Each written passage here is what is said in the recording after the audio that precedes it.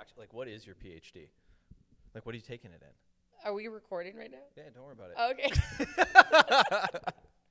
So my PhD officially is in exercise and pregnancy, because I'm in the exercise and pregnancy lab at Western. But my specialization is postpartum exercise and the impact it has on the mother, so the maternal health, from like weight loss, obesity, but also from pelvic floor health and like postpartum depression. I look at all these different variables, basically anything encompassing mother's health in the postpartum period.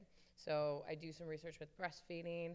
I look at how the infant-mother connection can impact different maternal outcomes as well. So it's really fun. And then my colleagues and my lab mates are doing mostly exercise during pregnancy, but some of them study nutrition. Yeah. Some of them look at, chronic disease risk factors. So it's really everything in the realm of exercise during and after pregnancy, a year before and a year after becoming pregnant. How long have you been doing your PhD for now? This is my 5th year.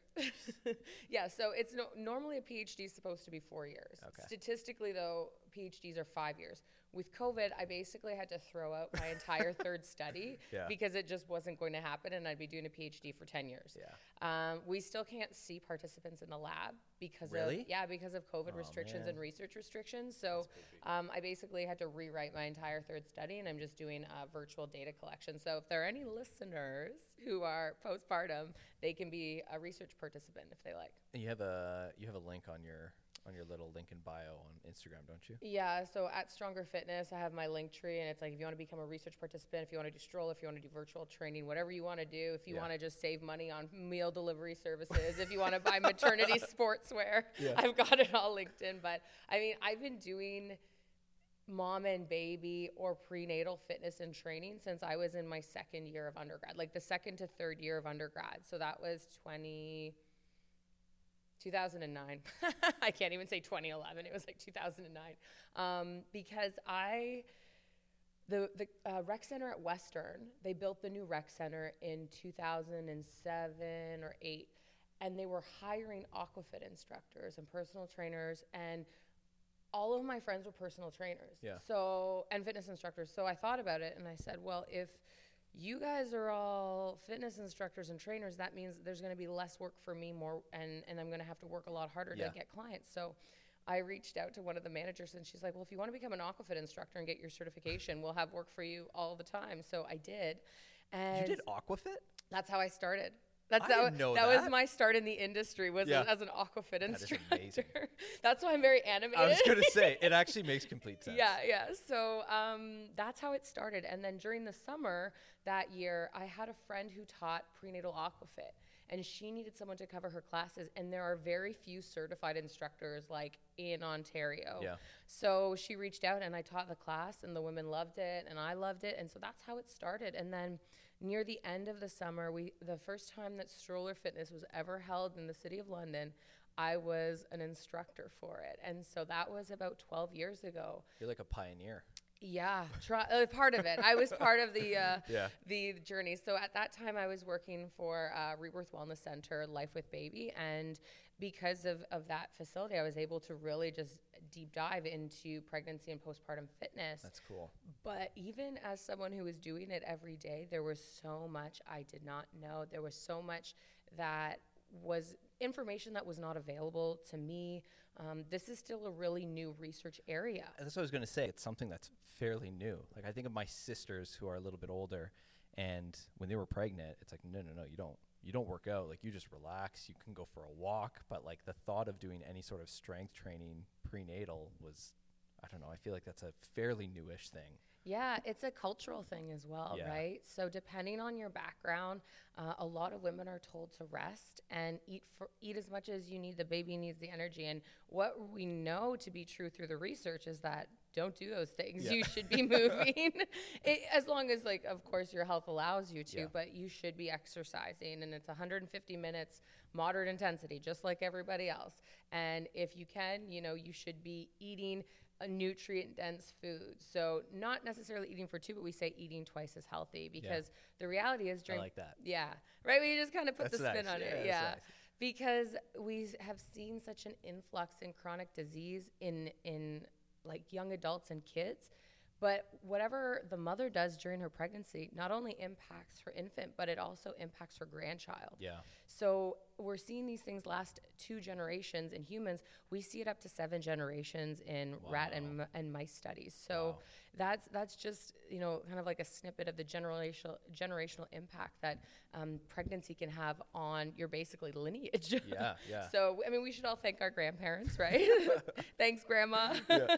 So you did the stroller boot camp. That kind of helped you realize, like, wow, there's a bit of a void in the health and fitness space for people working with, women that are prenatal and. Yeah, I started going to training seminars for prenatal and postpartum. So I was doing continuing education as an aquafit instructor. I took a prenatal aquafit course, and I was sitting there, and they were going over some stuff, and I was like, I know this, because I had done a lot of the research. And even when I started working with this population, the first person I went to was my now supervisor, Dr. Michelle Matola, because she's like the godmother of this research. And we're very lucky to, in London, have her lab where she's been in for the last 20 years. And so most people don't know that Canada actually has some of the best research in this area in the world. And most of the world and like national guidelines for different countries are actually based on the Canadian guidelines. Really? Yeah. Huh. Yeah. So it's really cool. We are like the forefront, like pioneers for this research, which is cool. And it's because of my supervisor, Dr. Matola. And so when I started working in the industry, I went to her and I said, I have to teach a prenatal aquafit class. Like, what can you give me for recommendations or advice? And she said, well, have you read the Parmed X for pregnancy? And I was like, no. She's like, have you read the guidelines? I was like, no. Yeah. And then she's like, I would start there. And so I go there and I look and I was like, okay, yeah, read. And I was like, well, this doesn't tell me how to run an aquafit class for pregnant women. Like, there's nothing in there about that. I'm like, exercise good, aqua exercise good, but there's no class outline. There's no what exercises should I avoid, what exercises are good. So that was the big learning curve for me is actually trying to figure that out. And when I did my undergrad and transitioned into my master's, I did a master's in sport ethics, actually, and I was doing a minor in strength and conditioning coaching. So I was working with the football team, the varsity teams, mostly the men's teams. But what I started to realize is the things that we were doing with the football team from a rehab perspective, if they had any injuries, or even just strengthening perspective, I could take that and kind of apply that knowledge to my prenatal and postpartum women. Because basically what I say is you have to, as a practitioner, especially as a trainer working with this population, you have to realize that women are going to gain weight during their pregnancy. 50% of women are going to gain excessive weight during their pregnancy. So you're working with obese women, essentially. And then you're working with women who are going to undergo a major surgery. So if you're working with a physio for an ACL reconstruction, you're usually, doing some sort of prehab, like preparation for the surgery. Then you have the surgery and then you have your recovery. But with pregnant and postpartum women, we don't think of it that way. And because it's like this natural thing, we forget that pregnancy is a medical condition. It can be very serious. There's a lot of different things that can happen at any stage. And then also after giving birth, that's like probably the first and foremost acute injury a woman's ever going to sustain to her entire body, unless you're in like a severe car accident or you've, played major sports and, you've had trauma in that regard. But I mean, your pelvic floor in particular withstands a lot of stress during and after pregnancy and during childbirth and delivery. So we forget that even though, childbirth is natural, we've been doing it for centuries, that it has a huge impact on a woman's body. And it also, from an exercise perspective, we have to be really cognizant of that in exercises that we prescribe, modifications that we give, and then even coming back to exercise after pregnancy, making sure that we're really kind of planning out that journey. And that from like a periodization, strength and conditioning perspective was what I started to think about. I was like, there's nothing out there like this for women. And also because every pregnancy, every delivery, and then every postpartum experience is so individualized, you have to be flexible. There's not going to be one cookie cutter, outline that's going to work for everyone. But the goal for what I do in my business and in my research is just how do we keep women active? How do we get women active? And how do we do it in the safest way possible while allowing them to do the things that they love to do? Yeah. So would you say, and I feel like you kind of hinted towards it, even before getting pregnant, if you're thinking of getting pregnant, is there some certain things that you should start to utilize in your training? Yeah, definitely. I mean, there's a lot of different things you should think about doing. So I was an egg donor too, March 1st, 2020. So right before COVID, Yeah. I donated my eggs. And even that experience, I was auditing a nutrition course at Western, and it was with Noelle Martin, who's a registered dietitian. She's amazing for pregnancy and postpartum. And so I walked up to her and I was like, well, I'm doing an egg donation in a couple weeks. What are some nutrition points that you would recommend? She's like, well, are you taking a prenatal? And I'm like, no. And she's like, I would start there. And I thought, that makes sense, right? Yeah. And I'm like, I know this. This is I'm what not getting pregnant. Yeah, but you're creating eggs for someone else too. Yeah. So I was like, aha, like even someone like myself who knows take a prenatal, it was just having her say that. So even from an exercise perspective, what doctors will often recommend is that you don't start anything new.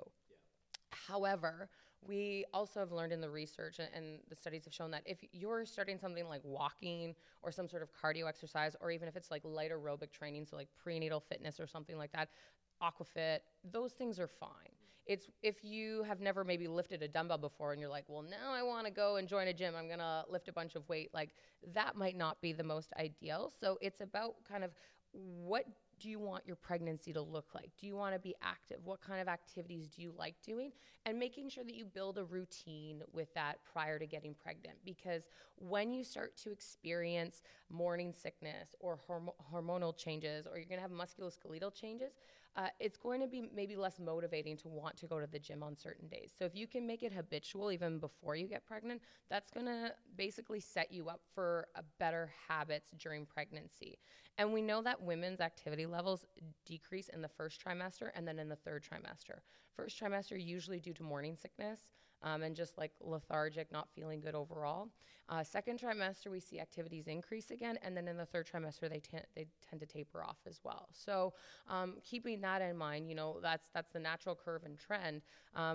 Habit-based, you know, exercise, even nutrition, thinking about, you know, prepping for a couple days, or if you need help in the nutrition department, working with a dietitian who specializes in pregnancy, because there's definitely going to be different nutritional requirements depending on what you like to eat, similar to exercise, right? But one thing with women, and we were talking about the, you know, eating for two, realistically during pregnancy, you only need to consume 300 to 500 extra calories a day. So when you think about calorie and caloric density and nutrient density, that could be a large ice cap, or that could be, you know, a chicken kale salad, something like that, right? So you want to make sure that even if you have cravings, that you're able to satisfy those cravings in a way that's healthy and that's not going to increase your weight gain trajectory. Is there a direct correlation between, you know, people who are training before they get pregnant and, like, I don't want to say the easiness of the pregnancy, but like, I guess less complications and things like that? Yeah, so like activity overall will help decrease and minimize labor complications. And again, that habit of just going, and if it's built into your lifestyle, you're going to do it. What we know in the literature from looking at athletes, so competitive athletes, is that they are usually able to maintain their routine, not to the intensity necessarily, but they're able to maintain a routine during pregnancy. But where they taper off sometimes is more often in that early postpartum period. And depending on what kind of labor or delivery they have, the demands of like looking after a baby, now hormonal changes, breastfeeding, those things impact them a lot more in the postpartum period. So if, selfishly, one of the main reasons I wanted to have you on is yes. my wife is pregnant. So she's in her, oh man, she's going to kill me if she's watching this. Congratulations. I think she's 20 weeks if I do. I think she's more. I think she's 22 weeks. Okay. Let's just say that. She's due July 10th. We'll go with that. Anyways, we you know, knock on wood, we've been pretty lucky. Like, she did really well during her first trimester, had a little bit of morning sickness, but it didn't really affect her training all that much. She was able to maintain her nutrition for the most part. So, you know, for someone like Caitlin, who was fairly active beforehand, there was just some slight changes that she needed to make during, you know, the first few trimesters. When you're first working with women that just get pregnant, what are some things that you might eliminate from their training that they've done in the past? Ooh, that's so individualized. So I mean, I work with women who have been active during their pregnancy or prior to getting pregnant. I have worked with women who were not active at all. I work with women who were runners, weightlifters, who are overweight or normal weight. It doesn't matter to me. The key is asking them, what activities do you enjoy and what do you want to continue doing?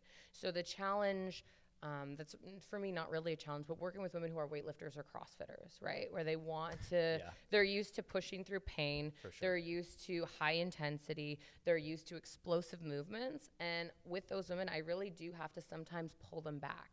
And this is what I tell all women during their pregnancies. And this goes from who their trainer is, who their healthcare providers are.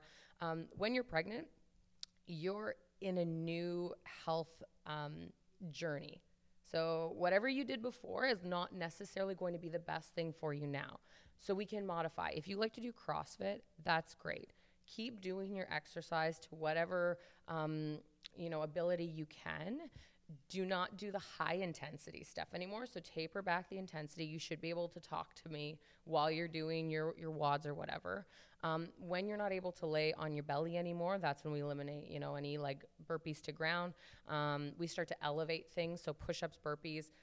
I usually go by the rule of thumb that each week in your pregnancy, you progress your incline by just like an inch. Oh, okay. So that by the end, you're kind of doing like more of an incline wall, push-up or burpee, but that's going to be safer and a lot less stress on your low back and your abdomen than the full horizontal burpees.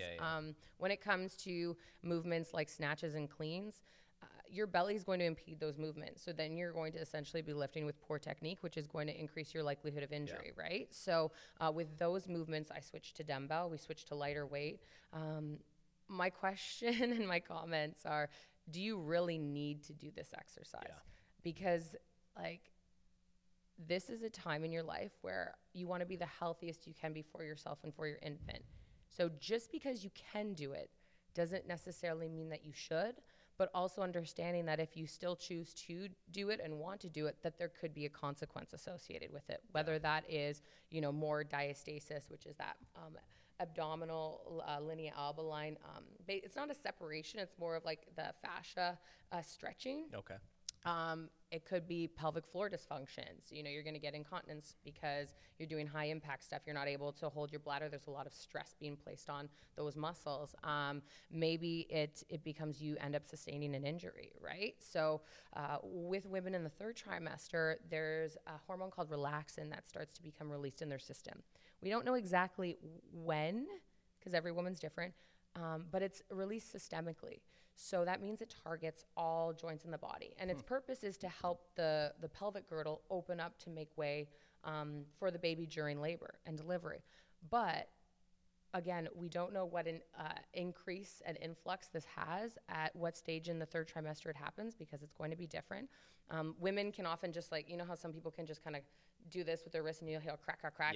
They can do that with their shoulders. They'll hear crack, crack, crack. So when you've got this hormone that's affecting all your joints and basically making you hypermobile, hypermobility is likely to also lead to potential injury. Interesting. So with third trimester in particular, we're not doing anything explosive. Everything's nice and slow and controlled.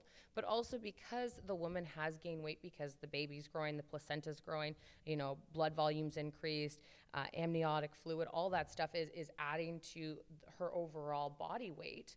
Often women will actually taper back the amount of weight they're using because realistically it's hard enough just moving around with themselves that they don't need the extra weight, right? Yeah, absolutely. Is there guidance around how high your heart rate should go? Like I know you said you should be able to have a conversation with someone next to you.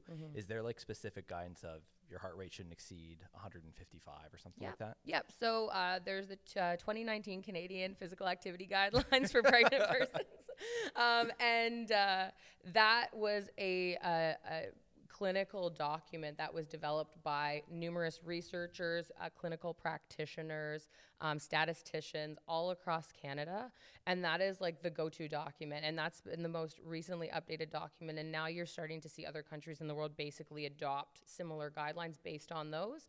But it's built on 12 different systematic reviews looking at exercise and its impact on weight gain, so excessive gestational weight gain, cardiovascular disease, diabetes, all these things that can occur during pregnancy. So in there, they actually list specifically like relative contraindications to exercise, absolute contraindications. They give you heart rate ranges. So in the document, if I recall correctly, ideally you would not want your heart rate to get over about the 160.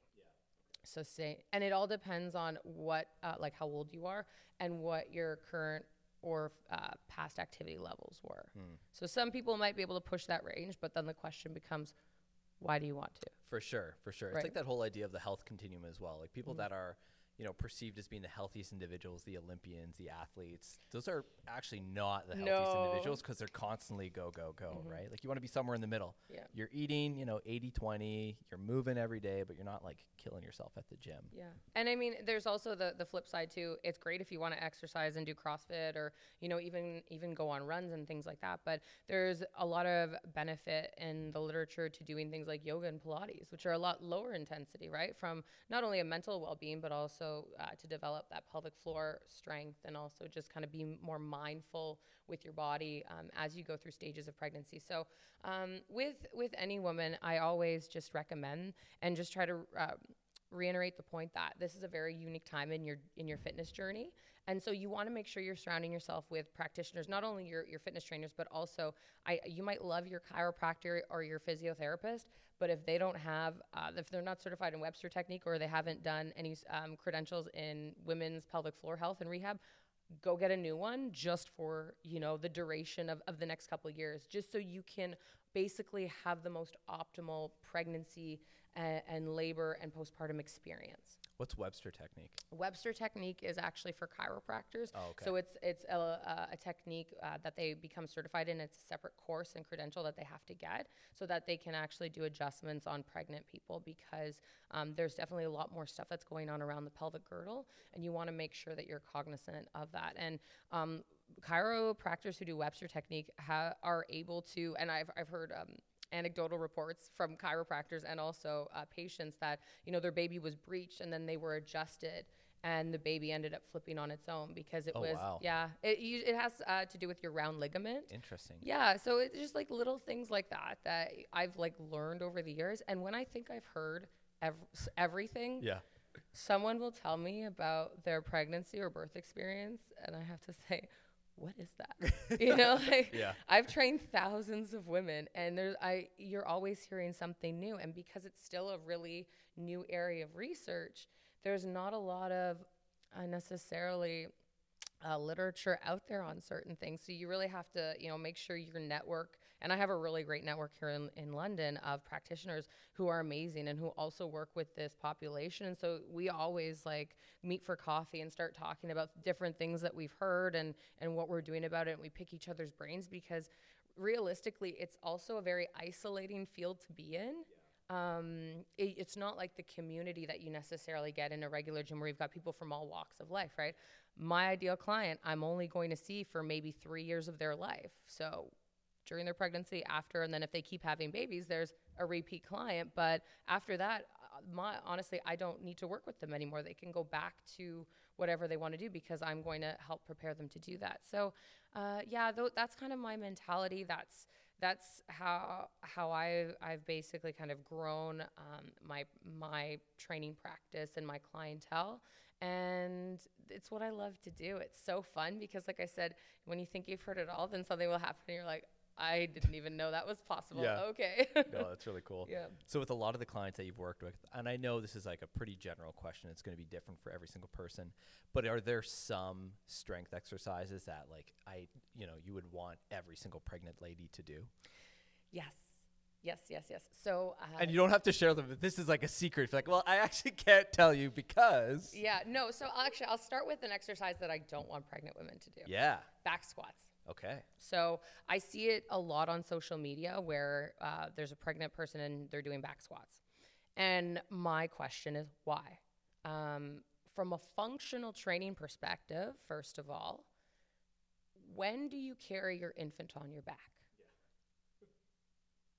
You don't, right? You're carrying your infant in front, on your side, in one arm or the other. So I basically eliminate back squatting during pregnancy, not only for the functional perspective of it, but also that hormone relaxin. So remember I said it's released systemically. So it affects every joint in the body. Do you know how many joints the spine has? 364. So think about loading a barbell or any weight on vertebrae and joints that are already, sensitive, more likely to become injured. And then also the musculoskeletal changes during pregnancy because the abdominal wall is being stretched out. Even that deep muscle, the transverse abdominis, which is like your internal core set, that's putting and pulling on your spine, and that's causing a lot of extra stress. But that muscle is in a lengthened position, which is a weakened position, right? Like runners running downhill, they tend to pull their hamstrings because their leg is in an extended, their knees extended, right? Their hamstrings lengthen, and then they contract it. So your spine is already in a more compromised position and more likely to be injured. Then you think about babies here, lumbar lordosis, you get that extra curve. Usually women will experience some type of hip or pelvic pain, sciatic pain. That means that their pelvic bowl is shifting, right? So why would I want to load a barbell on somebody's, even just a light barbell? I won't do it. So that's one exercise that I will not do. And is that immediate? Yeah, I like third trimester indefinitely do not do it for my clients. And again, I don't have research to support that. My rationale for that is I don't know if I could actually pitch that to an ethics board and they'd approve of it. Like if I actually looked at, if I wanted to look at back squatting and spinal integrity at each stage of pregnancy, I don't know if it's a good way to look at it. Right? Yeah. So as a researcher, I kind of think like, is it ethical for me knowing what I know to, prescribe that? No, I cut it out. So front squats, so much more functionally beneficial for their core, for balance, for basically carrying baby and everything they're going to have to do during and after pregnancy, right?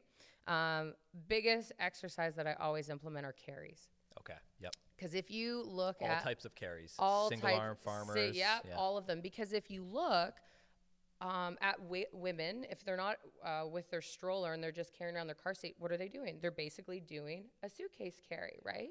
Some people question overhead carries. I think they're really good because from a balance and just core activation perspective, the further we can get that weight from the center of the midline, the harder the core has to work. Right? So I do a lot of front rack carries and suitcase carries as if they were carrying their baby, carrying their like diaper bag or their car seat, things like that, because that's what you're going to see. So looking at moms in a few months after delivery, what kind of demands are they going to have on their body? And then the risk of cesarean is also pretty high. So we want to make sure that we're thinking about core strengthening in a safe manner leading into delivery so that they're able to basically get that prehab. And then after they deliver, giving them the rest time and then also introducing them to exercise progressively.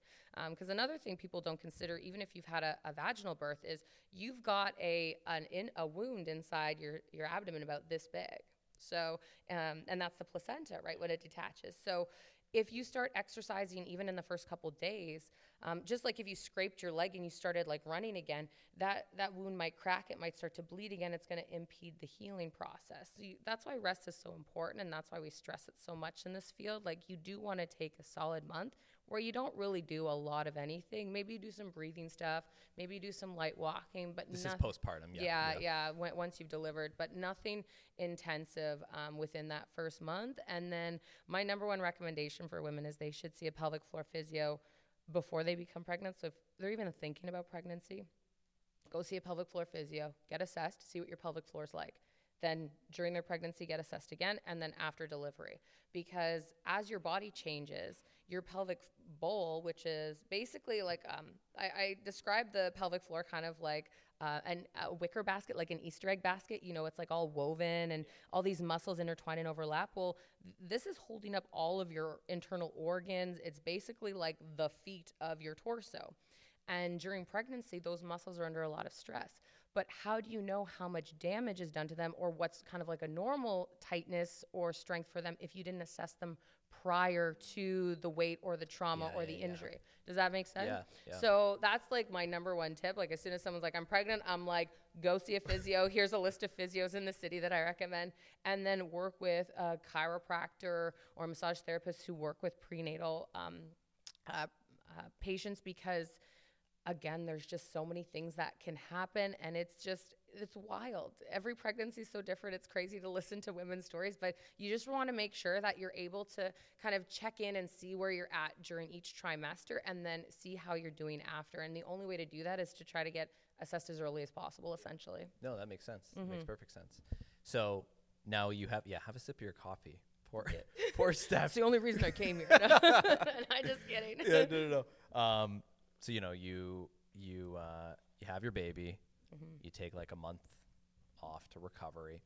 What does like their introduction back into the gym look like? Is it more so, hey, let's just start to introduce some light walks, maybe do some yoga, some Pilates, stuff like that? Or like, what do you usually recommend to new moms? Yeah, again, this is so individualized. So first of all, most women will get their clearance from their healthcare provider at the 6-week mark. Most practitioners that I know, and even physicians, know that this is really not a great determinant of whether or not you're ready to return to exercise or activity. Because it's like, you feel good? Okay, sure, go do whatever. And then a woman goes back to the gym and they're like, this doesn't feel good. So again, pelvic floor physio, number one step. Light yoga and Pilates stuff is always great too, as long as, again, the person you're working with is certified in this area. But I like to talk about postpartum in relation to what you did during your pregnancy. So from a periodization perspective, I usually start women with like more strength, and then as we progress closer to the delivery date, we start to do more muscle endurance stuff, because labor and delivery can last anywhere from 6 to 36 hours. So my question is always like, how are you preparing for that? That's how I see pregnant women. It's like, you're an athlete and labor and delivery is your competition day. So any athlete that I have, they compete and then they rest. And then what we do is we start kind of like what they were at prior to that competition, just starting off really light and gradually working their way back in. So I start, strength, like more endurance, and then coming back, we do a little bit more endurance stuff, body weight, light stuff only, and then we slowly progress to the strength stuff. Okay, that makes sense. Yeah, so. No, because one of the reasons I wanted to bring that up is I think, you look on the Insta world or on TikTok. Right? I actually found something that I was like, I want to bring this up during the interview just to, like, it makes me cringe. And I saw it yesterday. So this is the ad. Yeah, great. So it says, the workout and nutrition plan I did to drop pounds safely and tone up while pregnant. Oh, no. Yeah. Stuff like this. And is that in London? Sorry, no, I don't want to put anyone on blast. No, I look up everyone in this industry. Yeah. And she's just like a mom that, liked fitness, did the Instagram thing. She did the ClickFunnels thing. And her website is fitpregnancyworkouts.com. And it's like this sort of language makes me cringe, because postpartum is not a time to be thinking about losing weight. And the downside of that is, if you're restricting calories during or after your pregnancy, you could basically be at risk for a large or a small for gestational age baby, which means that your infant's going to be more predisposed to chronic diseases like obesity, diabetes, cardiovascular disease later in life. So don't restrict your diet. And then postpartum, if you're restricting your food intake in any way, you could actually limit your ability to breastfeed. So you could actually cut off or reduce your milk supply. So again, is it worth it, right? So things like that really, really just make me cringe to see. And unfortunately, you do see this a lot with the Insta celebrities, where it's like, this is what I did during my pregnancy. And that's great for you, but not everyone is going to have the same experience. And then in addition to that, who are you working with? Yeah. Like, were you training yourself? Are you certified in any regard in this area? Were you working with a trainer? Because oftentimes they won't tell you that, right? If they've got a coach in the background giving them information. But the number one thing is, if you're going to exercise, find someone who's certified, who has an accreditation. And CSEP, so the Canadian Society of Exercise Physiologists, they're the ones who have the guidelines out on exercise and pregnancy. They also have a prenatal and postpartum fitness specialist course. it's a great course. Like, it's based on all the research and literature. If you want to train pregnant women, take the course. Like, if you can't do your due diligence to do it, and you're like, I'm a mom, so, and I was pregnant and I trained during my pregnancy, those are my credentials. I'm like, that's like basically saying, oh, if you you get cancer and you're looking for a doctor, like, oh, like, hey, I'm a doctor, I also had cancer, so pick me. You're never going to go to an oncologist who had cancer. You're going to go to an oncologist because they are a specialist in their field, and they're going to help you with this really unique medical condition you have. So kind of trying to think of like that aspect of selecting a trainer, looking at programs. Honestly, social media infuriates me. And there's some good stuff out there. Like, don't get me wrong. There are good resources. There are good Instagram accounts to follow. But to say, you should do this or you should do that, I disagree with. I'm a person that with my clients, I'm like, okay, I break it down into movement patterns. So you have your lunge, you have your squat, you have your hinge. And within that realm, I have like 3 different exercises. So it's like, how are you feeling today? Do you want to do a barbell Romanian deadlift? Do you want to do a, dumbbell? Do you want to do single leg? Like, how's your balance today? We kind of just fine tune the workout. Like, I have a plan in mind, but realistically, if she's been up all night because her baby's been tossing and turning while she's been trying to sleep, maybe we're not going to do like any squatting that day or any like really intensive exercise. We might just do body weight stuff. So just being able to be flexible. But yeah, like I said, there are some good people out there. There are some good accounts, but in my experience, the best accounts aren't posting their programs on there. And it's not necessarily a cookie cutter thing, but by the same token, if you want to be active during pregnancy and you've got experience training and you've got a good training history under your belt, your body, and you're working with a physio and you've got a chiropractor and your doctor says it's okay, these programs might be good for you because you might know how to modify as you go, but you might not eat as well. So it can go either way. Yeah, I think, you talked about it a lot too, right? Like, no pregnancy is ever going to be the same. No pregnant woman is ever going to be the same. Mm-hmm. And I think, like, when you see some of those posts on Instagram, which will be like, oh, I did this after pregnancy and blah, blah, blah. You also don't know what that person was like beforehand. Were they like a CrossFit Games athlete or an Olympian? Like, of course, their training afterwards is going to look a little bit different. Yeah. Like Annie Thor's daughter, when she was pregnant, like I watched some of her workouts and people were like, oh my gosh, that's too much weight.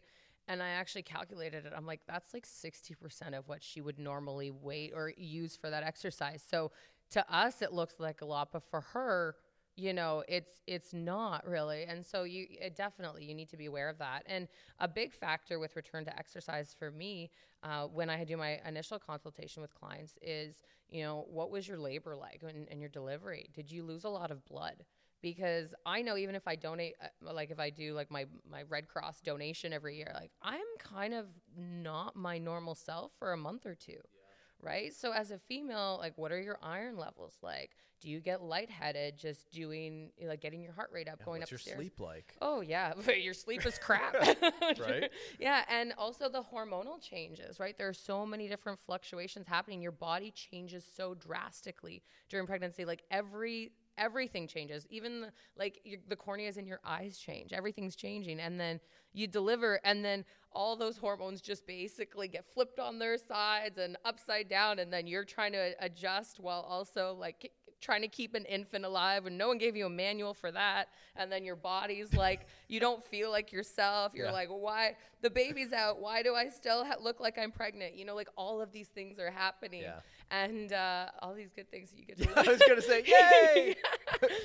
Caitlin, yay. Yeah. But I mean, it's just, again, you just have no idea. And some women have amazing pregnancies and amazing deliveries and amazing kids. And they honestly feel bad telling people about it, because then you have the woman who, like, pregnancy was hell, labor and delivery was hell, and then their infant's not sleeping. It's a wild card. You don't know what you're going to get. No matter how healthy you are, you just never know. Yeah, seriously. Yeah. Seriously, fingers crossed. Yeah. Fingers crossed, Caitlin. What are you most excited for? Like, how are you preparing? I don't even know. It's like, that's the thing. This is your preparation, right? Know. This is exactly, I'm sitting here just wide-eyed the whole time. I don't know. I'm just so excited. Mm-hmm. Like, Caitlin, I don't want to go too much, but like Caitlin has always really, really wanted kids, right? So the fact that it's now happening is very, very exciting. And I think it's one of those things where it's like, I don't even know what to expect. And I think it's good that I think that way, because that way, if I never sleep again, which I'm anticipating, then it'll be fine. Yeah. It'll be great. Well, maybe let's go into some of the things that I've heard that like people didn't expect. I know there's like the book, What to Expect When You're Expecting, but I don't think that covers everything, especially from a medical perspective. So things like, I know women are usually nervous about tearing or having some sort of, we call it instrumental birth. So if you needed any forceps, epidural, anything like that, technically that is an intervention during birth. And the best way to prevent tearing from the research is basically your setting, so where you're giving birth, and then who your provider is. Birthing at home and having a doula tends to be associated with a decreased risks in tears, but that also varies based on the size of your infant, their body position coming out. Women who go to the hospital don't realize that even if they get an epidural, they don't have to birth on their back, because birthing on your back can actually, it actually started because doctors wanted a better view giving birth. Oh. So, and this was like back in, the early 1900s when it was like male doctors and they couldn't figure things out. And so they're like, okay, we're going to have you on your back. But that's actually the worst birthing position. I discourage women, if at all possible, to birth on their back. So the alternative is sideline. You can actually lay on your side, your partner can hold your leg up, and that's a better position for you to birth than if you've had an epidural and you basically have to kind of stay in the bed. If you haven't had an epidural, you have a lot more options. So options being you can squat, you can be on all fours, you can lean up against the bed. Some people stand. Like I've seen women give birth standing and heard about it. And those are all good options because gravity helps you. The other thing you want to avoid, and if you can, it's not always possible, but really bearing down to give birth, because that can cause more tearing as opposed to just like breathing through the contractions and kind of letting that baby come out in about 3 pushes. That's going to be kind of the birth, people didn't know what to expect or didn't know that they had options.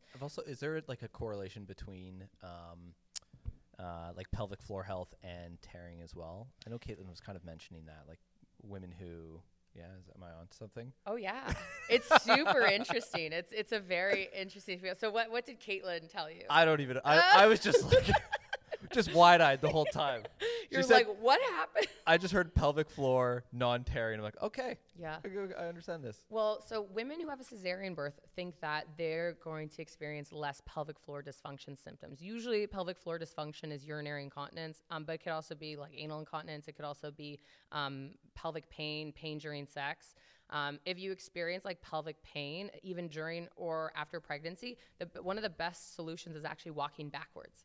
Oh. Yeah. So one of the things your physio will tell you to do is walk backwards. It's a reprogramming of your brain. So I get women to do that, like do sled drags during pregnancy, but like backwards. Oh. And that can help alleviate pelvic pain. But women who have cesarean deliveries experience more pelvic floor dysfunction symptoms later in life.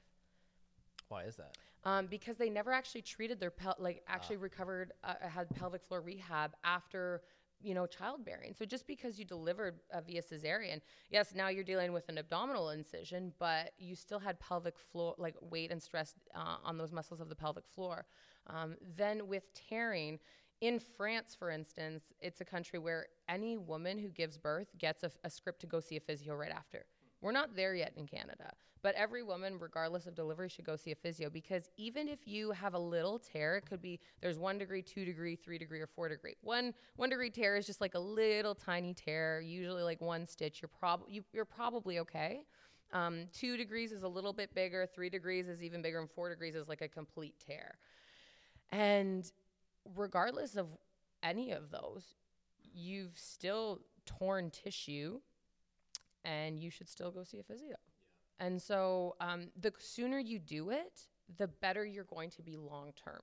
Just like any rehab, right? Like the sooner you address it and work through it, the better off you're going to be. And the key with most women that I work with is like, okay, let's get you ready for your next pregnancy. Because women usually see me during their first pregnancies, and then I know that they're going to have more children. Most women do, especially in Canada. We have an average of 2 kids per household. So it's like, okay, how was that pregnancy? Now let's get you ready. Let's get you recovered so that the next one's even better. And just because you didn't do certain things in your first pregnancy doesn't mean you can't do them in your second. And there's women that I've worked with that I've trained completely differently during their pregnancies. And I've kind of had my own little like research test. They're like your guinea pigs. Yeah, kind of. Like anecdotally speaking, the one thing, and I have no research other than my own anecdotal experience to validate this next statement, so do not take it at heart. But I trained a couple women who were really petite and gave birth to, had children in the past and gave birth to like smaller and lower weight babies.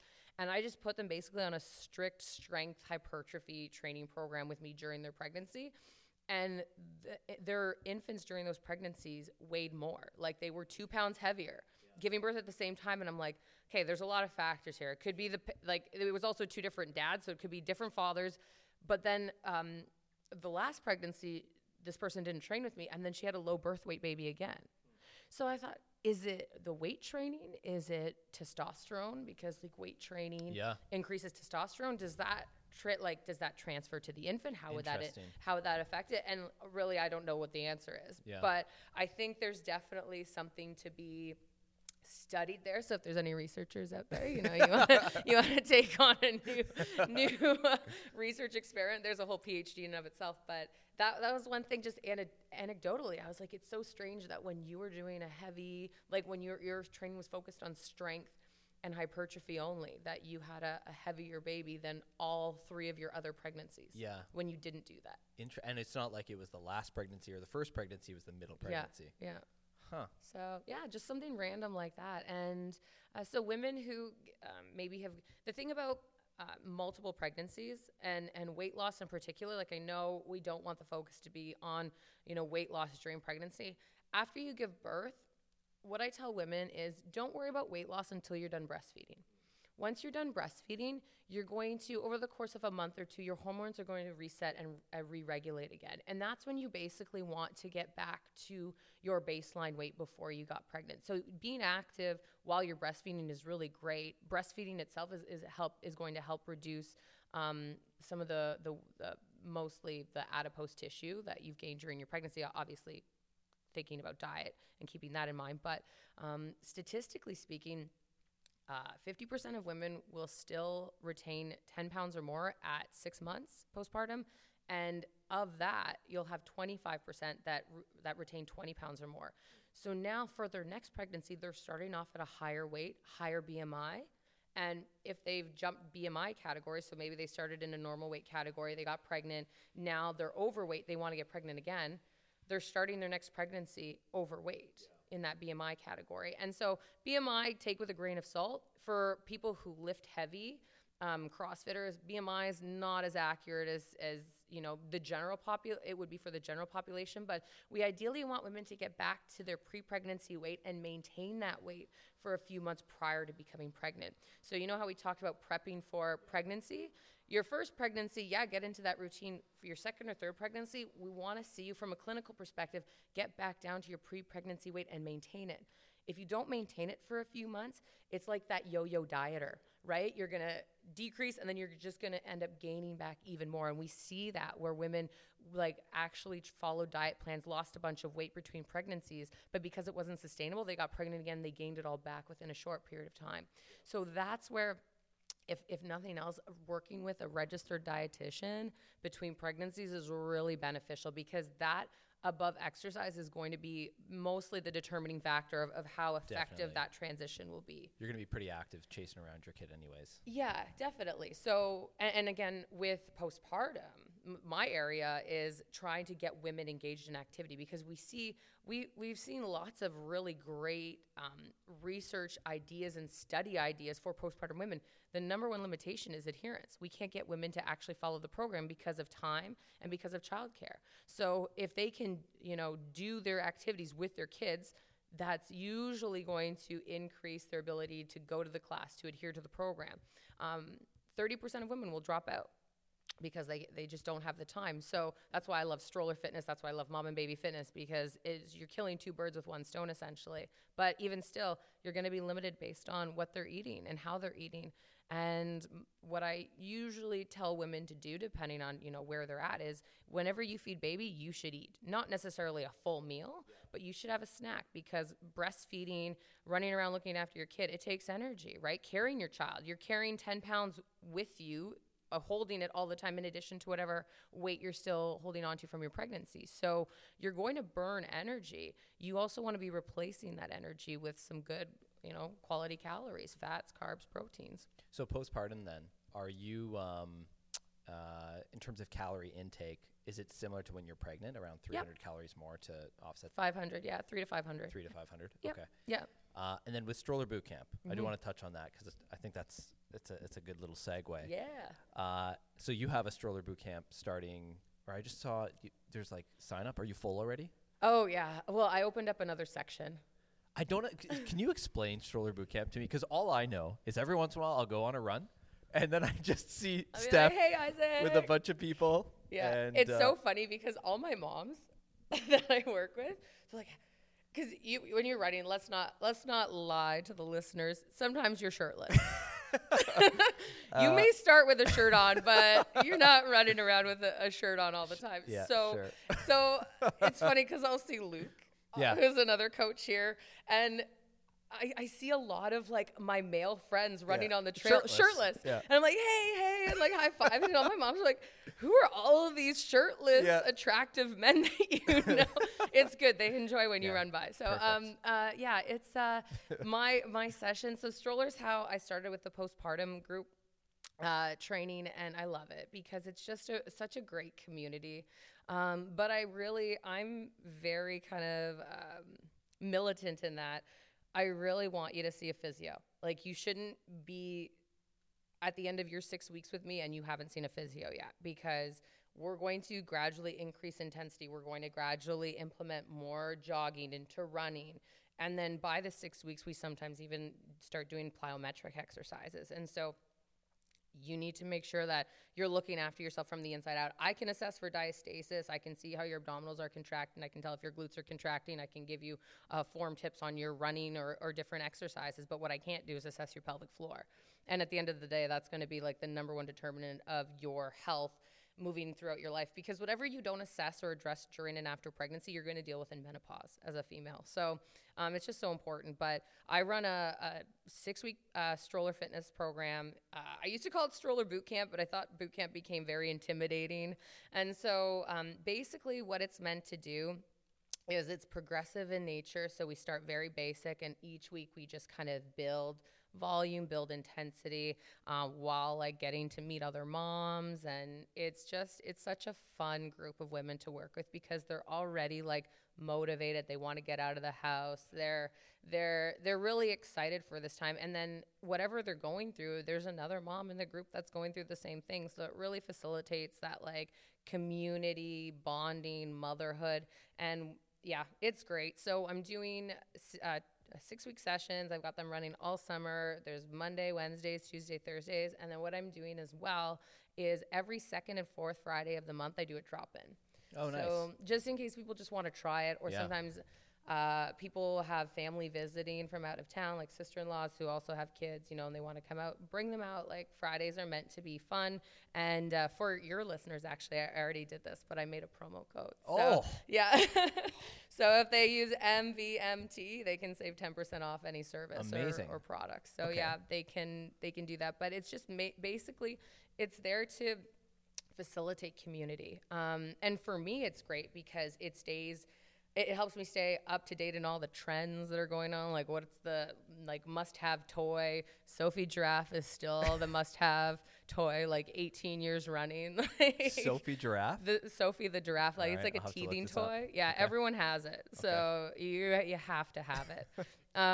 But yeah, it's really great. And like I said, the women that I get to work with are awesome. And it's really cool seeing women go through multiple pregnancies and see, like, running into them then, downtown London or at a convention or something. Cool. And like, you see their kids and they're older now. It's like, I remember when you were like in mommy's belly still, It's so fun. And it's once a week, or is it twice a week? It's twice a week, and Oh, then wow. there, Okay, and then nice. there's the bonus class on every second Friday for anyone who wants to join in. And when do the sessions, like I know you said Monday, Tuesday, Wednesday, Thursday, or whatever it was. When does it like start? Was there like the stroller fitness season? Yep, the season starts the first week of April. Oh, wow. So it's coming up. Yeah. So we usually go first week of April to the last weekend in October. First weekend of April, the last weekend of October. Yeah, and some programs move indoors in the winter. It's been challenging to do that with COVID. A lot of people won't allow indoor programs. So then during the winter months, I just do virtual stuff to kind of keep people accountable, keep them kind of in that group setting. But it's not the same. There's a lot of research talking about just being outdoors, right?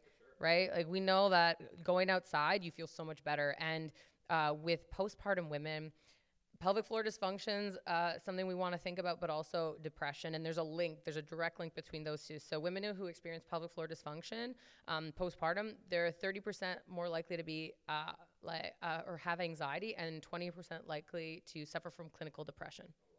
Yeah, so there's a direct link there. So that's actually what I'm looking at in my third study, is looking at the relationship between physical activity, postpartum depression, and then pelvic floor dysfunction.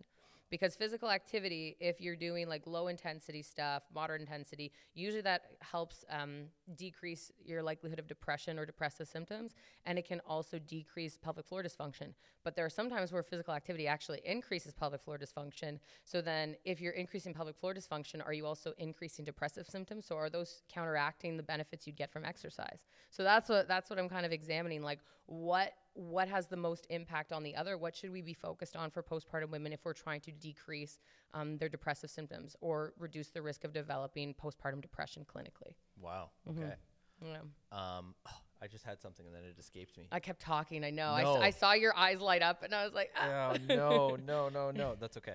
But yeah, so yeah, the season's coming up, but yeah, it's gonna be a fun season. So I always tell women, like, twice a week is great for activity postpartum. For sure. Like, if you can go for walks on your own and do some yoga, that's amazing. But if you can get out for an hour twice a week, you know, that in and of itself is sometimes a big ask, and that's what we're all about at Stroller. It's just like, even if you didn't sleep the night before, just come out, walk the whole time. At least I'll hold your baby for you or push your stroller if you need me to. It's free daycare. Yeah, exactly. It really is. But no, I think so much of it is the community aspect as well. Like I know Caitlin was saying, she's like, oh, I want to do Stroller. I'm like, okay, well, perfect. You can go with Steph. Yeah. But she's like, the biggest thing is just to like meet other new moms, like people that are going to be at the same phase as where you're at, I think is really powerful. Oh yeah, definitely. And like, again, because babies are so different, but at the same time, babies tend to follow the same kind of like developmental curve. So it's nice to have that interaction. And with COVID in particular, we see a huge impact on kids and infants, like not meeting their developmental milestones because they're not around other kids to learn and to kind of like compete. Like, you know, the second child always develops sooner because they're watching the first child and they're like, oh, my brother or sister's standing, I want to stand, you know. And that's the same thing with infants. And a lot of people don't know that infants also have their own activity guidelines. Really? Yeah. There's actually activity guidelines for infants. So the biggest thing is... At what age? As soon as they're born. Interesting. Yeah, so you want to limit the amount of time a child, an infant, spends in a car seat or stroller to an hour. So that's why my classes are only 1 hour in length, because you actually don't want your infant in a supported position, because then if they're supported on an incline, obviously when they're little, they need that support and for their head and neck, but you don't want them like that all the time because they never learn to then lift their head up. So we call it tummy time. Your infant should always be like flat, either on their back or on their belly as much as possible, so they can build up their own little abdominal and like core and back strength to learn how to flip. Because, you know, like banana rolls for adults are hard. So hard. Right? So like think about if a baby can do that, that means they're building up enough core strength, then they can start to work on pulling and crawling, and then they can start to work on standing. So a lot of people don't know that it all starts with, you know, how much time they're spent in a supportive seat and position. So if you can get them as flat as possible all the time, that's best. So for your Stroller fitness, sorry to keep on going on this, it's near and dear to my heart right now. Is there a specific age that, like, or is there a specific, well, I guess postpartum that you're looking for? Is it a month, 2 months? I know it obviously depends where they're at, but do you have like guidelines on your site or anything like that? Yeah, so usually when the mother's cleared, which is around that 6 to 12 week mark, depending on her delivery, usually the infant has had enough head and neck strength. But I always recommend even just like making sure there's enough support within the stroller. And most strollers and car seats are really well built now. Like the technology's come a long way. But 6 weeks to 8 weeks is usually the earliest I'll see a stroller participant. And then is there, like if someone has 2 kids, like 2 young kids, do they bring both kids out? Oh, How does yeah. that work? Okay. Yeah, as long as the kid is okay staying in the stroller.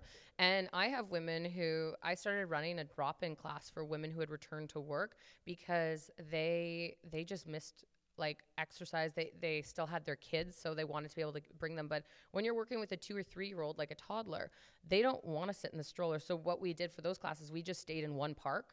And then the moms did some running, and then the kids kind of just stayed and played. So then they're getting me as the babysitter Yeah. and then the instructor too, the coach. So I usually say like after the age of 3, or if your kid doesn't want to sit in the stroller, then, you know, it might not be as feasible. But I do really try to do my best to make sure that the kids have a good time too. So even if you bring an older kid to class, I always try to end at the park. And I try not to stop at a park so that like the kid doesn't get mad they have to leave. It's like, no, we're going to go to the big park at the end, right? As an instructor working with this population, you do have to be flexible, but you also do have to plan things out because, yeah, if someone like I've had women come to class pushing 3. Like they had twins and then they had like an older infant, and I was like, good for you. Like, kudos to you. And then that just shows like how determined they are to get back into it and to meet other moms, right? If they're willing to push like a 3-seated stroller. It's funny. I didn't even think of the running by a playground or by a park. Yeah. That'd be horrible. You're just this little 2-year-old and you see all the swings and everything. You're like, no. Yeah. I had a mom who brought her older, he was, I think, just 2.5, and he loves trucks. Yeah. And you know, at Ann Street, there's the gravel pit. Yep. So I would, when she brought him out, we would purposely stop there so she could just turn the stroller and he could just watch the trucks. That's cute. Because it's like, the moms don't care where they stop. They're going to get the same workout. But Absolutely. like for him, he was the oldest kid. And if we stopped somewhere and he wasn't going to be distracted, he'd probably want to get out of the stroller. He'd probably want to run around, you know, and then the mom's not getting the best experience, right? My goal is to look after the mom and to make sure that my mom has the best class ever. Because again, that might be 2 hours of their week that they spend with me. And so I want to maximize that for them and give back to them. So it's like, you can bring your kids, just let me know in advance so I can kind of plan our stops, you know? But, so for you, because you're going to be a stroller dad. Okay, that was going to be one of the questions I saw on your Instagram. Are you doing a stroller like dad camp? I loved it. It was fun. I'm going to say this. It's going to sound so bad, but okay. I gave the dads some of the same workouts I gave the moms. And the dads did not handle them well. Yeah, no, we'd be wimps. For sure. Like, you guys are like, I feel sick. I'm like, oh, man. I'm like, we're not as tough. I didn't think it was that bad. No, we're not as tough. Yeah, women are tough. So I was thinking about doing more like a family fit. Nice. So even if you have a couple kids, even if it's just like the dad that wants to show up, I'm thinking about doing that once a week. Yeah, because with the clients that I've had in the past and the demand that I have from women who are back at work but would love to come out once a week and just do something, I'm considering doing the stroller dad. I just don't know if I'm going to do like a drop-in again, or if I'm going to do like more of kind of like a 4-class pass thing. Especially when you're in such high demand for your stroller fitness for the moms, right? Yeah. I get it. Yeah, and honestly, it wasn't the dads that signed up. It was their wives. Yeah. Like all of the, like I think maybe 2. And it was, the reason they signed up was because their wife was like, hey, look at this program, you should do it. Like take the kid, get out of the house. Yeah. You know, like just so they, and even that, I thought it was really interesting because I have friends who are in like homosexual relationships and they're experiencing the stage where they're like, okay, well, we want to do like dad things and dad fitness, but we can't. Like there's nothing out there for the dads, right? So that's why I started it. So it's something that I'm considering.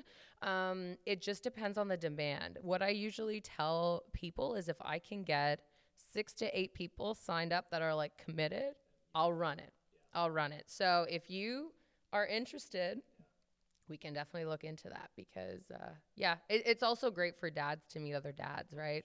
Like it's honestly, you guys can have your conversations. The kids are out, and then it's funny because the dad will be out and the baby will be screaming. What do I do, Yeah. Steph? And I'm like, I don't know. She does this with mom too, so just deal with it. Like, and then like the dads are freaking out, but it's also there's a little bit more sympathy there than because they see what the mom goes through even while they're trying to exercise and stuff. And as a parent, you are so focused on your child, you only hear your child. I can have 5 babies screaming in a class. I don't hear any of them. Yeah. But the mom will be like, I'm sorry, my kid cried the whole time. I'm like, honestly, I didn't even know. I didn't know. Just keep working out. They're going to cry anyway, right? Yeah. If they're going to cry, they're going to cry.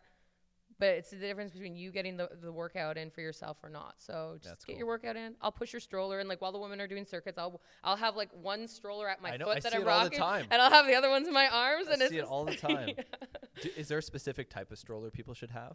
Like I know there's running strollers, and then there's whatever your more conventional ones. Is there like one that you kind of recommend to people? Yeah, honestly, the 3-wheeled jogging strollers, I'm not a huge fan of. Oh, I thought that's what you were going to say to go with. No, okay.